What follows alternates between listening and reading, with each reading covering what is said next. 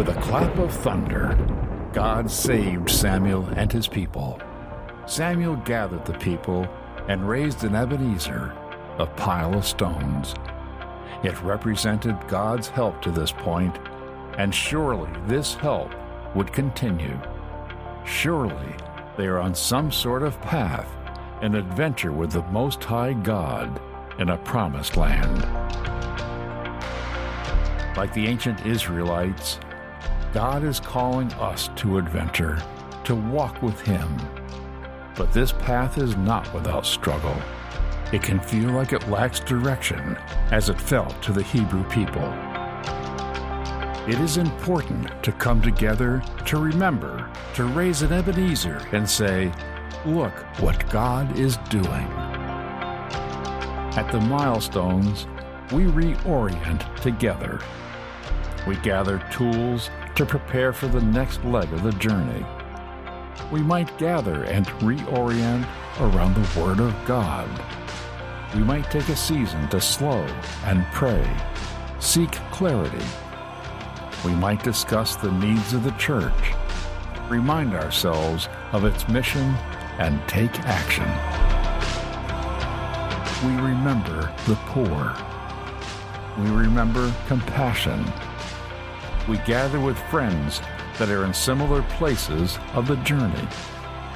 We share what we have learned on our journey with those that are just starting out. We take a season to stop and take notice, to awaken our senses to the beauty of God's creation. At each milestone marker, we gather, we learn, we reflect, we grow, and we move closer to Christ, to live in this world as we ought to live in His image. These are our milestones, where we say God has helped us this far. Surely He will continue.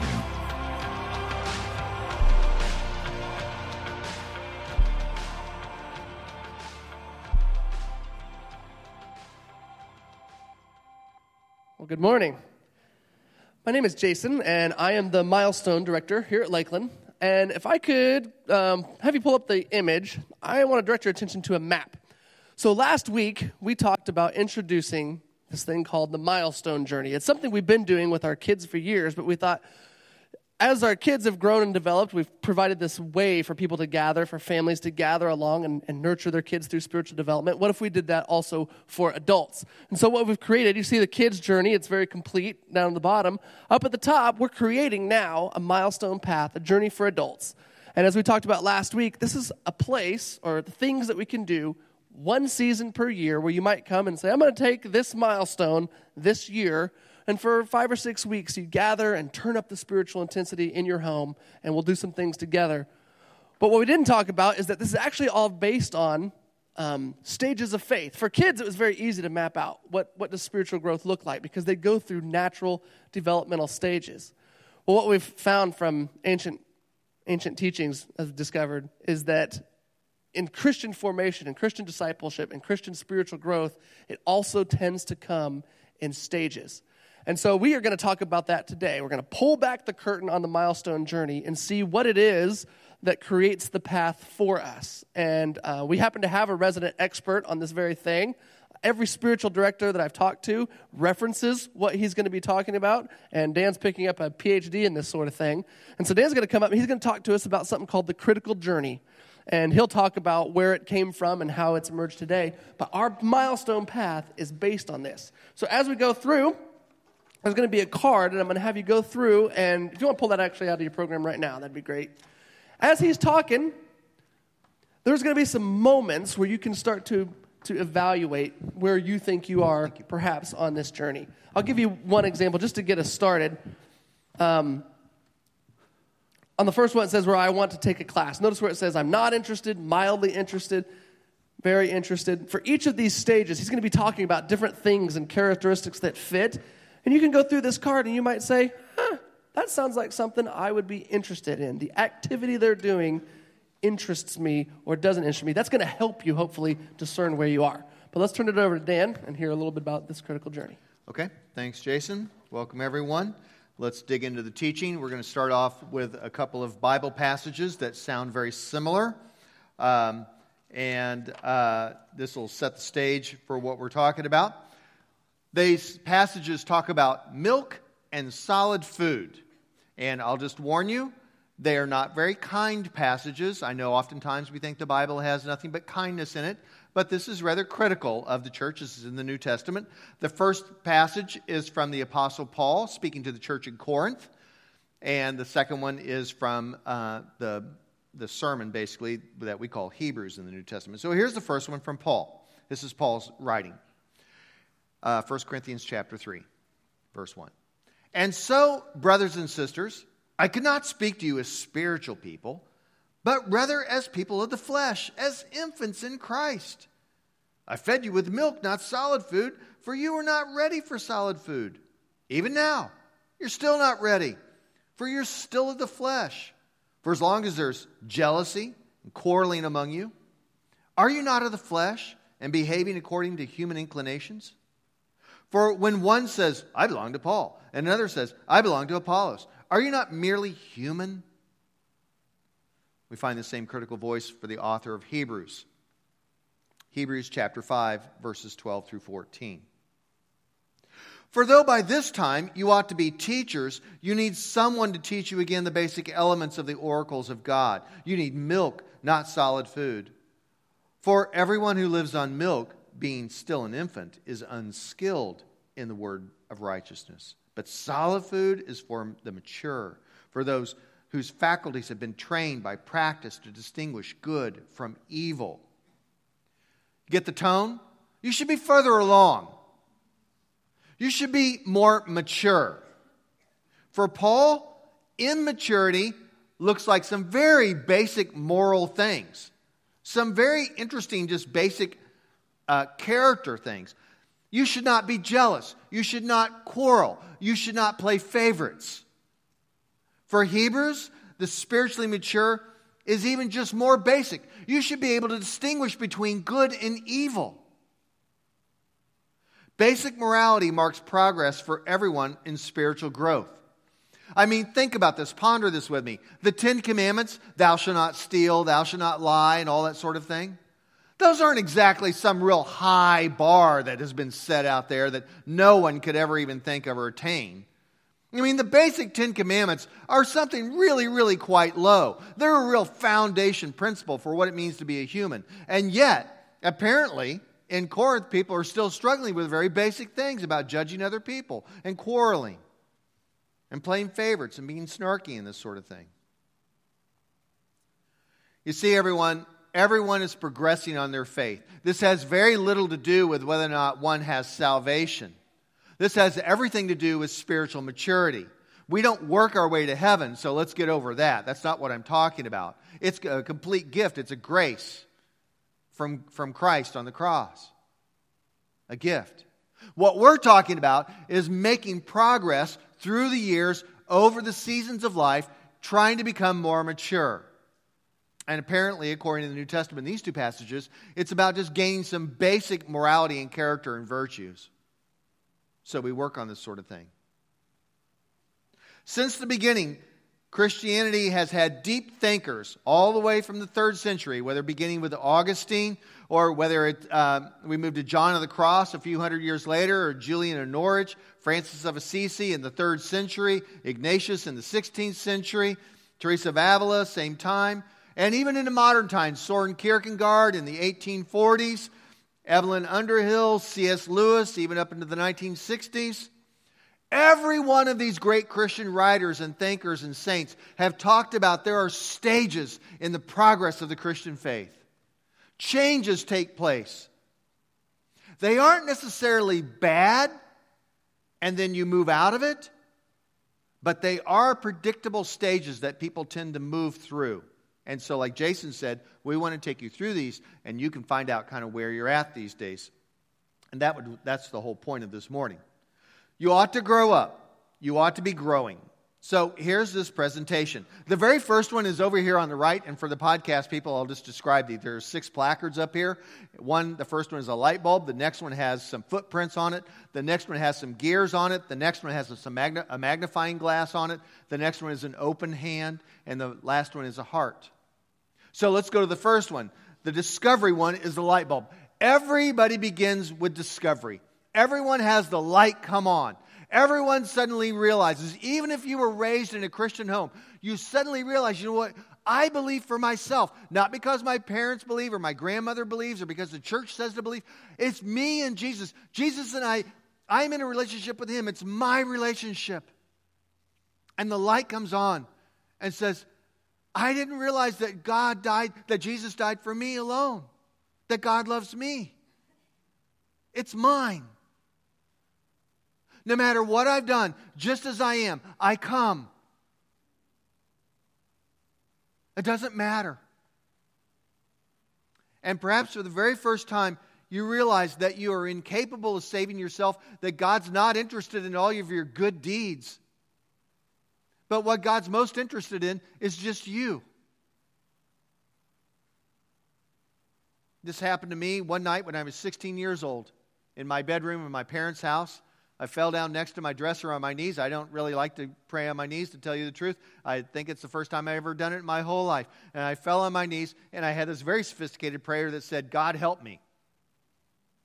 But I meant it with every ounce of my soul because I was at my wit's end. And I went to bed that night with suddenly a feeling that God cared for me. And I know it sounds corny and it sounds like TV evangelism or something like that, but a weight lifted off of me. Literally, it felt like some heavy thing lifted. And I woke up the next morning and it was still gone. And I felt like God was right there next to me.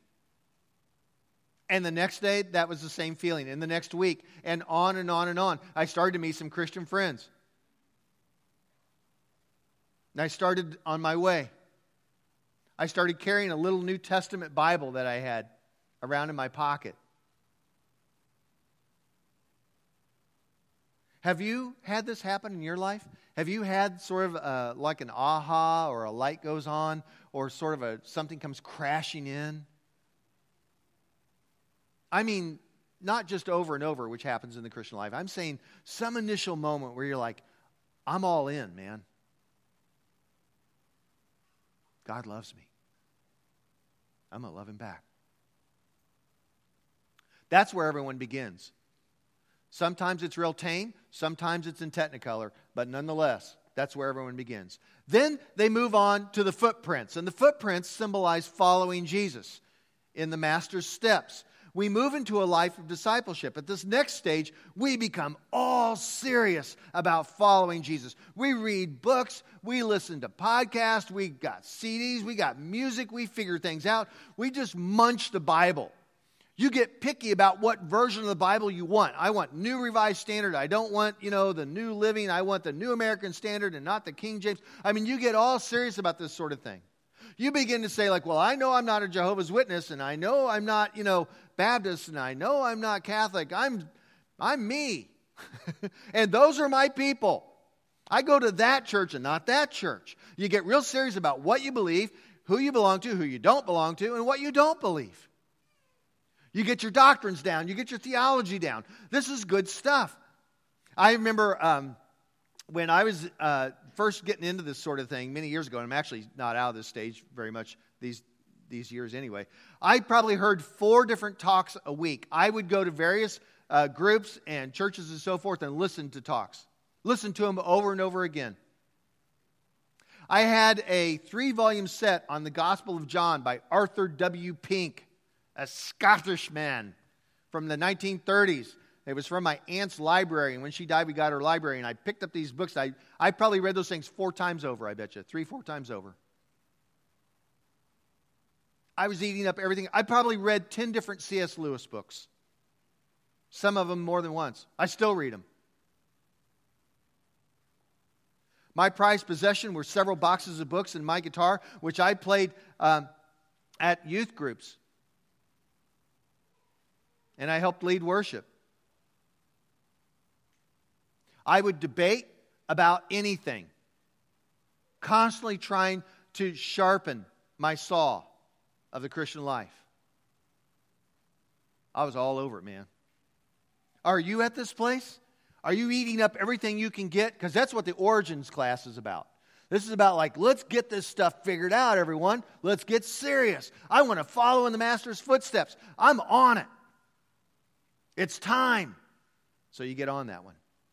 Now, next, in a really kind of logical progression, you move into the gears, and that's the productivity. The gears represent your productivity.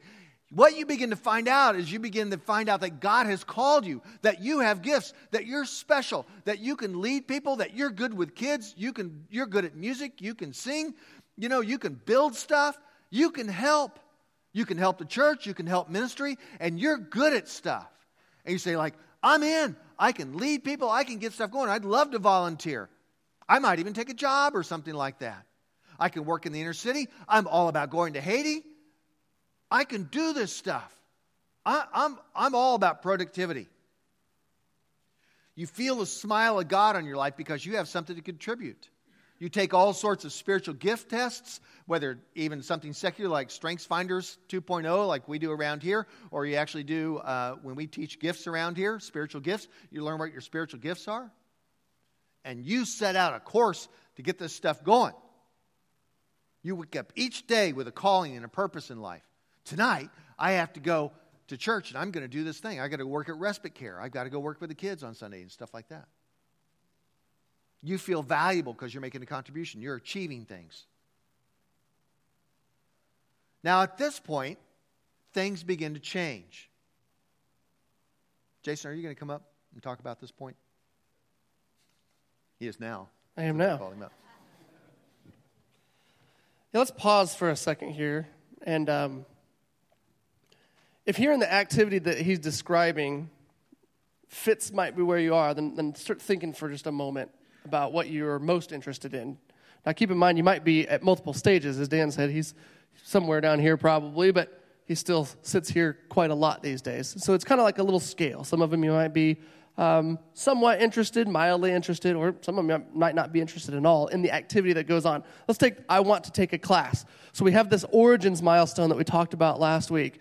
That's where we're going to dive in and understand the root and the core of the faith. We're going to really sink in our teeth into Scripture and how to read the Bible. What is its overarching narrative? We're going to seek into the ancient creeds of the faith, the things that they said, who are we as a people? Are we not these people, but we are these people? Then that's all stuff that goes squarely in here. So you're probably going to say, if that's, you're like, yeah, I'm excited about that. I love classes, and I want to digest more of the Christian faith. I want to learn. I want to sharpen my saw.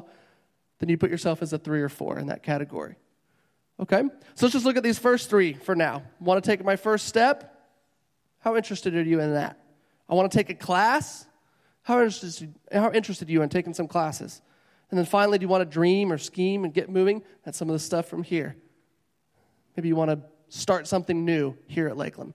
And think about that. And then Dan will keep going. Yeah. So you're supposed to like mark one of them. That's right. So mark one of these. 1, 2, 3, or 4. Yeah, based on each interest one, level. You could do it on each one. That's right. Yes. But yeah, if that wasn't clear, you can do it on each one of these. You probably have a different number for each. Yeah, it's just fine. Thanks, Jason.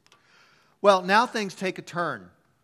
All of this has sort of been an up and to the right and ascendancy, and it's all, you're cranking, it's all looking good. But then we have the magnifying glass.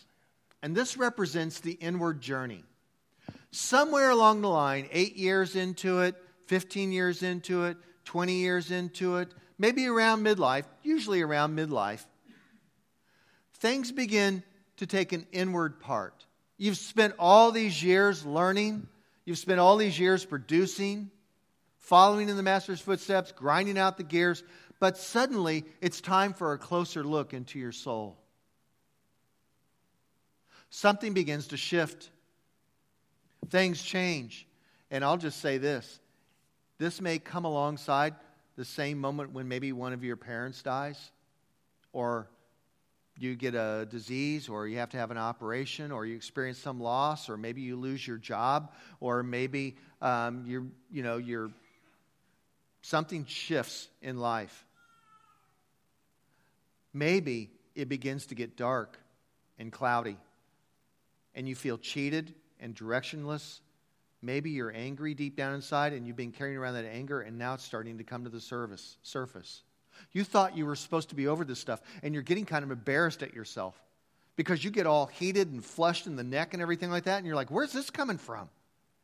I should be further along in my Christian journey than this. Why am I so judgmental? Why am I still angry at the people and how they drive around me and how they stand in the, take up all the time in the checkout aisle and this sort of stuff? What's wrong with me? And you really don't know why. All of these gifts and all of your serving, you begin to say like, God, what was it all for? I put a lot of time and years into this stuff. Did it make any difference? But deep down inside, you begin to ask the most fundamental, serious questions.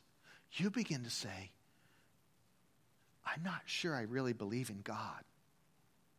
And I don't mean like I'm an atheist. I just mean I'm not sure I believe in that God, the one I used to. I still believe. I just don't know what to call it.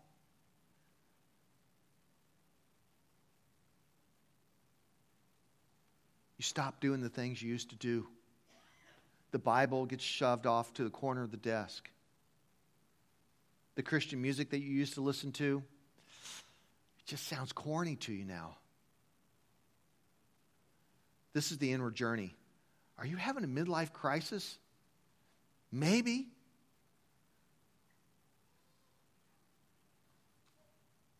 Suddenly, everything feels far away. But somewhere deep down inside, you feel like God has not given up on you. You just don't know how to turn and face God. You just don't know how to do it.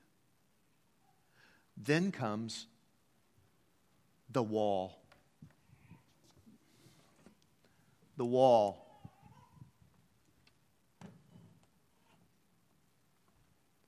The wall is a deep hole. The wall is a place where you can stop and get stuck. And I'll just say, you can get stuck there forever for the rest of your life. I kid you not. You can ditch out on church. You can ditch out on the faith. You can go off to your ivory tower or your deep pit or whatever it is, and you can wallow there. As a matter of fact, you can begin to fall in love with becoming a cynic of Christianity. You know better. You think you're the only prophet out there in the world who knows right. And you're going to criticize everything. Anybody says anything about Jesus, you say like, well, I'll tell you what. This is what I know. This is the way it is. This is the truth. And you begin all your conversations that way. You're cranky. But you think you're just being correct. It's like Forrest Gump. Remember that movie? My son, my 13-year-old now, that's his favorite movie, he says. Remember Lieutenant Dan strapped to the top of a mast on a shrimp boat with a hurricane whirling all around him, and he's saying to God, is that all you got? And that day, Lieutenant Dan did business with God.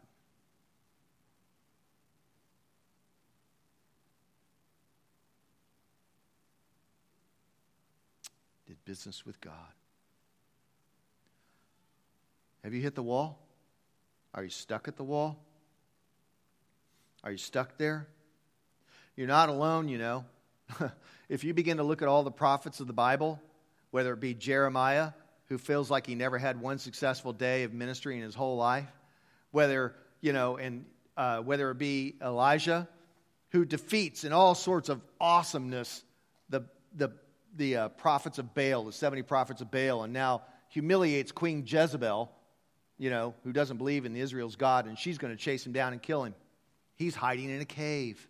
God says, what are you doing here, Elijah? Whether it be Daniel, Ezekiel, Hosea, don't forget Jonah, irped up by a big fish, running from God. All the way to the end of the book, you never know how it turns out for Jonah. Is he stuck at the wall? Maybe. Because God wants to forgive Jonah's enemies, and Jonah can't handle it. Big or small, you're going to hit the wall. That's what I say. I hit the wall too. I felt it coming for years. And it's a long story and it's a puzzling story. And at the risk of too much information, it went something like this. The year was 2001. And I was standing on the 19th floor of a hotel in Chengdu, China, room 1923, looking out of a large plate glass window at a city of 13 million Chinese people that I didn't even know the city of Chengdu even existed. Looking out at the smog in the noonday, and you can't see the sun just because of pollution. And I'm holding a 12-month-old little girl who is my new daughter, saying the only Chinese words I knew, buku bao bao, buku, buku bao bao, over and over and over while both of us sobbed. I sobbed because suddenly come crashing in on me is all the decade of infertility, all the loss of life, and I couldn't understand it. And the little girl in her 12 months of life had now been through several changes and loss after loss after loss. And now some strange man's holding her. And she can't stop crying.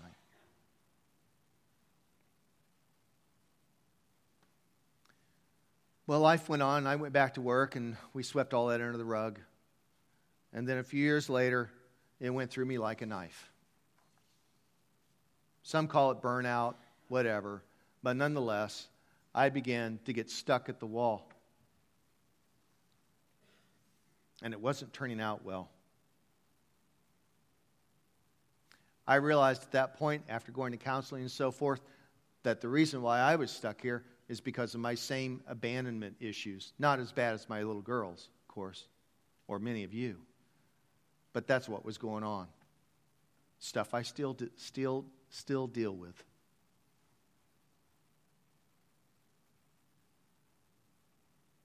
What about you? When it's late at night and you're driving home, the radio's off, the wind's blowing through the window, what do you think about? You feel like your life counts? You feel like you're making a difference? Do you want to trash your faith? Are you stuck? They say, the old timers say,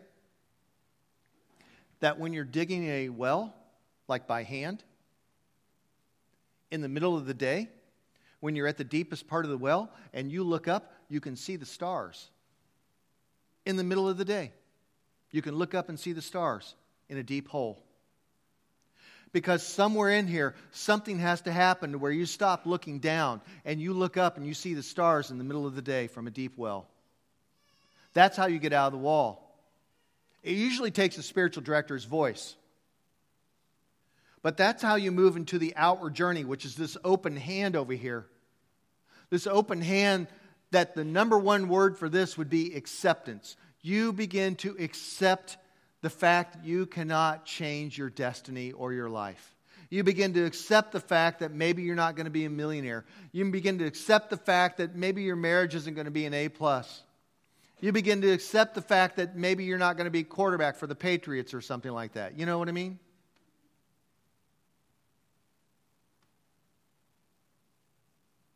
You begin to accept life. You begin to realize with a slight smirk on your face, I call it the divine smirk, that you know what? You're just not all that. That all the books you read and all the theology and all this stuff you fought and debated on, you know what? It doesn't matter.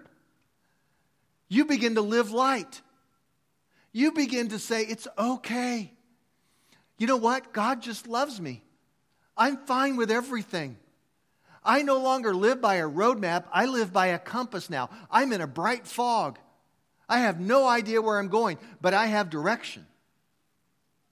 Others have helped me out of the hole. And I begin to realize it doesn't really matter. Each day is a gift. Every small thing, every leaf, every fall leaf, every animal out there, every person in the checkout line, they're all a gift. You stop judging. This is the meat that Paul's talking about instead of the milk. To begin to lay down your arms and say, I'm not going to fight anymore. Now, is this break like real clean and clear? Like, yeah, you never go back over here. No, not true. You cycle through these. You'll run back to the wall. You'll get all flush all of a sudden, like, so-and-so, they did that to me years ago, and now you're all angry about it again. Then you're like, it's okay. Just calm down. Everything's fine. It's a perfectly safe place to be, right here, right now. That's the outward journey where you begin to accept things. You start to hold life loosely. Your heart expands for everyone. Your anger is replaced by a self-deprecating humor and a smirk. Everything becomes light. Mostly because of this. You once again go all the way back and realize that God accepts you just the way you are, but now you can accept everyone else just the way they are. And that's the add-on. Finally is the life of love. And you know what? All the experts and the saints and all these famous people I was mentioning earlier, they really don't talk about this one much. One, either they never have got there, which is totally fine. But my hunch is, the life of love, this heart over here, the people who are there, they don't write about it. They don't care. They don't have any gears of productivity to talk about it. They don't really care. They love out of their being, not out of their talents, not out of their crankiness, not out of their knowledge base, not even out of their emotions. Do you know that in Mother Teresa's autobiography, she said for the last 40 years of her life, she didn't experience God? The media grabbed that and freaked out. They said, Mother Teresa doesn't believe in God for the last 40 years of her life. I mentioned this to the monks up at Conception Abbey, the Benedictine monks that I hang out with, sitting around. They all just did this. They go, mm-hmm. They had their smirk on. They're like, that's right. Shrug the shoulders. Eventually, Christianity, the faith, becomes not a feeling. It becomes your being. It's who you are. The classic title for this is called union. Union. You're in union with God. You're like, wow, that's kind of making a big statement. You don't do out of your gifts. You do out of your being. You can love anyone. It doesn't matter. You could die for Christ's sake. And it's just fine. You could be a martyr. It's just fine. As a matter of fact, heaven is around you so much. You're so awash in heaven that it feels like one and the same with being in heaven. You don't even need to go anywhere. You're already there. You already feel like you're more in heaven now than if you would have to die and go somewhere. So stay is fine. Go is fine. This is the end game, everyone. This is where you want to get to. This is the meat that Paul's talking about. A place where you no longer judge, you no longer quarrel, you no longer play favorites. Morality is just fine. You just love. That's what the classic ones have all talked about. Where are you at these days? Where are you at? If you're stuck at the wall, you're going to need to talk to somebody. But which one are you at? When you look at the card, which one are you at? Where are you on these sort of things? All of these stages are necessary, everyone. Some are more amplified than others. Sometimes you'll be here and you'll go running. You'll be over here on the outward journey, this acceptance, and you'll go running all the way back to picking up one of your original theological books that you started reading, some commentary on John. That's okay. It's okay. That's just the way the Christian life goes. That's the way it works. This is how we grow. And this is how we get through the Christian life. Jason? Yeah, one thing we want to do is be there for each other. The point of milestones is, if this is the path that we tend to go on, that they've been saying for centuries, then how could we get on this path together? Because nobody should walk something like this alone. If you want to take out your cards, I want to talk a little bit about my story, just briefly.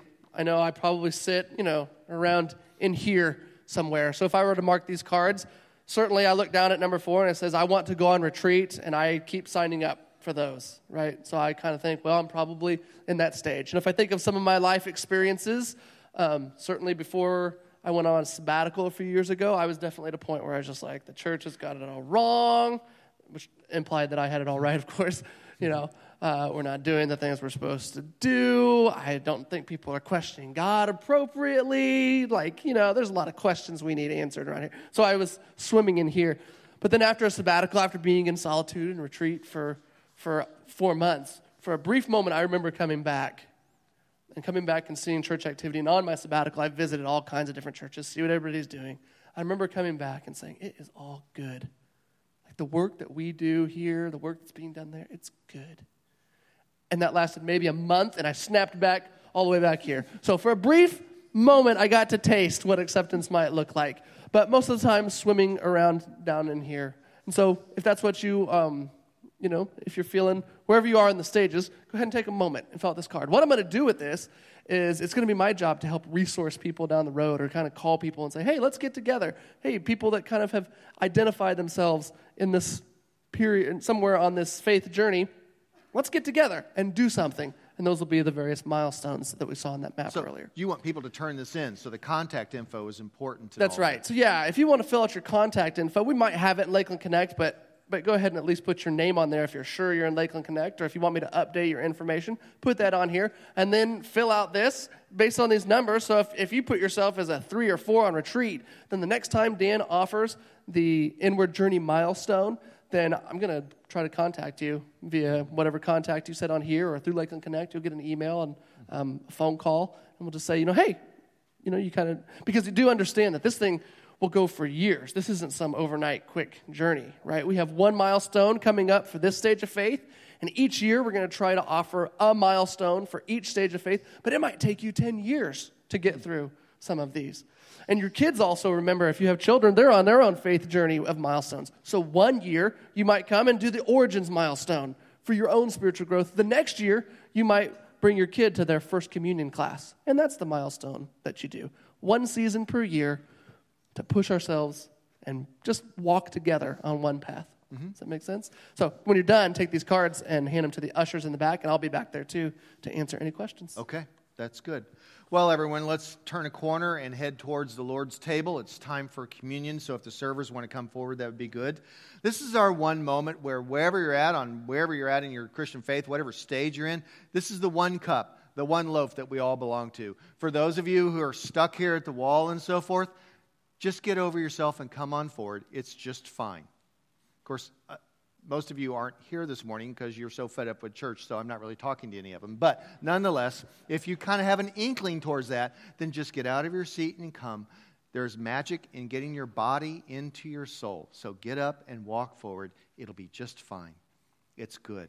Try not to be too cynical about it. For the rest of you, be very excited. This is a great moment where we remind ourselves once more for the week that we are fed by spiritual food and we go out into the world as a light and as salt in the world.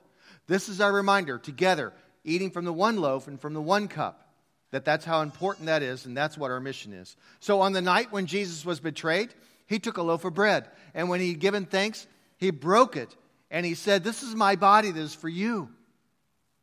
Do this in remembrance of me." In the same way, he took the cup, and after supper, he said, giving thanks, he said, "This is my cup of the new covenant. This is my blood. This is my sacrifice. Eat this bread and drink this cup, for as often as you do, you remember my sacrifice, you remember my death, until I come again." Would you stand with me, please? Let's pray the way Jesus taught us to pray. And I mean pray. This is the most common prayer, and it covers everything, and we do so well to say it all together. So join me. Our Father in heaven, hallowed be your name. Your kingdom come, your will be done, on earth as in heaven. Give us today our daily bread. Forgive us our sins, as we forgive those who sin against us. Save us from the time of trial, and deliver us from evil. For the kingdom, the power, and the glory are yours, now and forever. Amen. Therefore, we proclaim the mystery of faith. Christ has died. Christ has risen. Christ will come again. Christ, our Passover, is sacrificed for us. Therefore, let us keep the feast. Alleluia. The gifts of God for the people of God. Each day, may Jesus Christ be as real to us as this food and drink. Come forward whenever you're ready. Tear off a piece dip it in the chalice, consume it right there. You may kneel around a cross or go back to your seat, and we'll wrap things up in just a moment. Come. And now, Lord, you have fed us with spiritual food, and very real is your presence. May we hold this dear until next Sunday. May we go out of here being people who have been fed by your Spirit, able to be salt and light to a world that seems so broken and so angry and so frustrated at times and so hopeless. And yet, Lord, you send us out to be hope and to be clear and to be love. May we be those people. May we be Jesus for this coming week to everyone around us, our children, our spouse, our best friend, schoolmates and workmates, everyone we run into. May we see your face in their face, and we look to you and see God. In the name of Christ, and we all said, amen.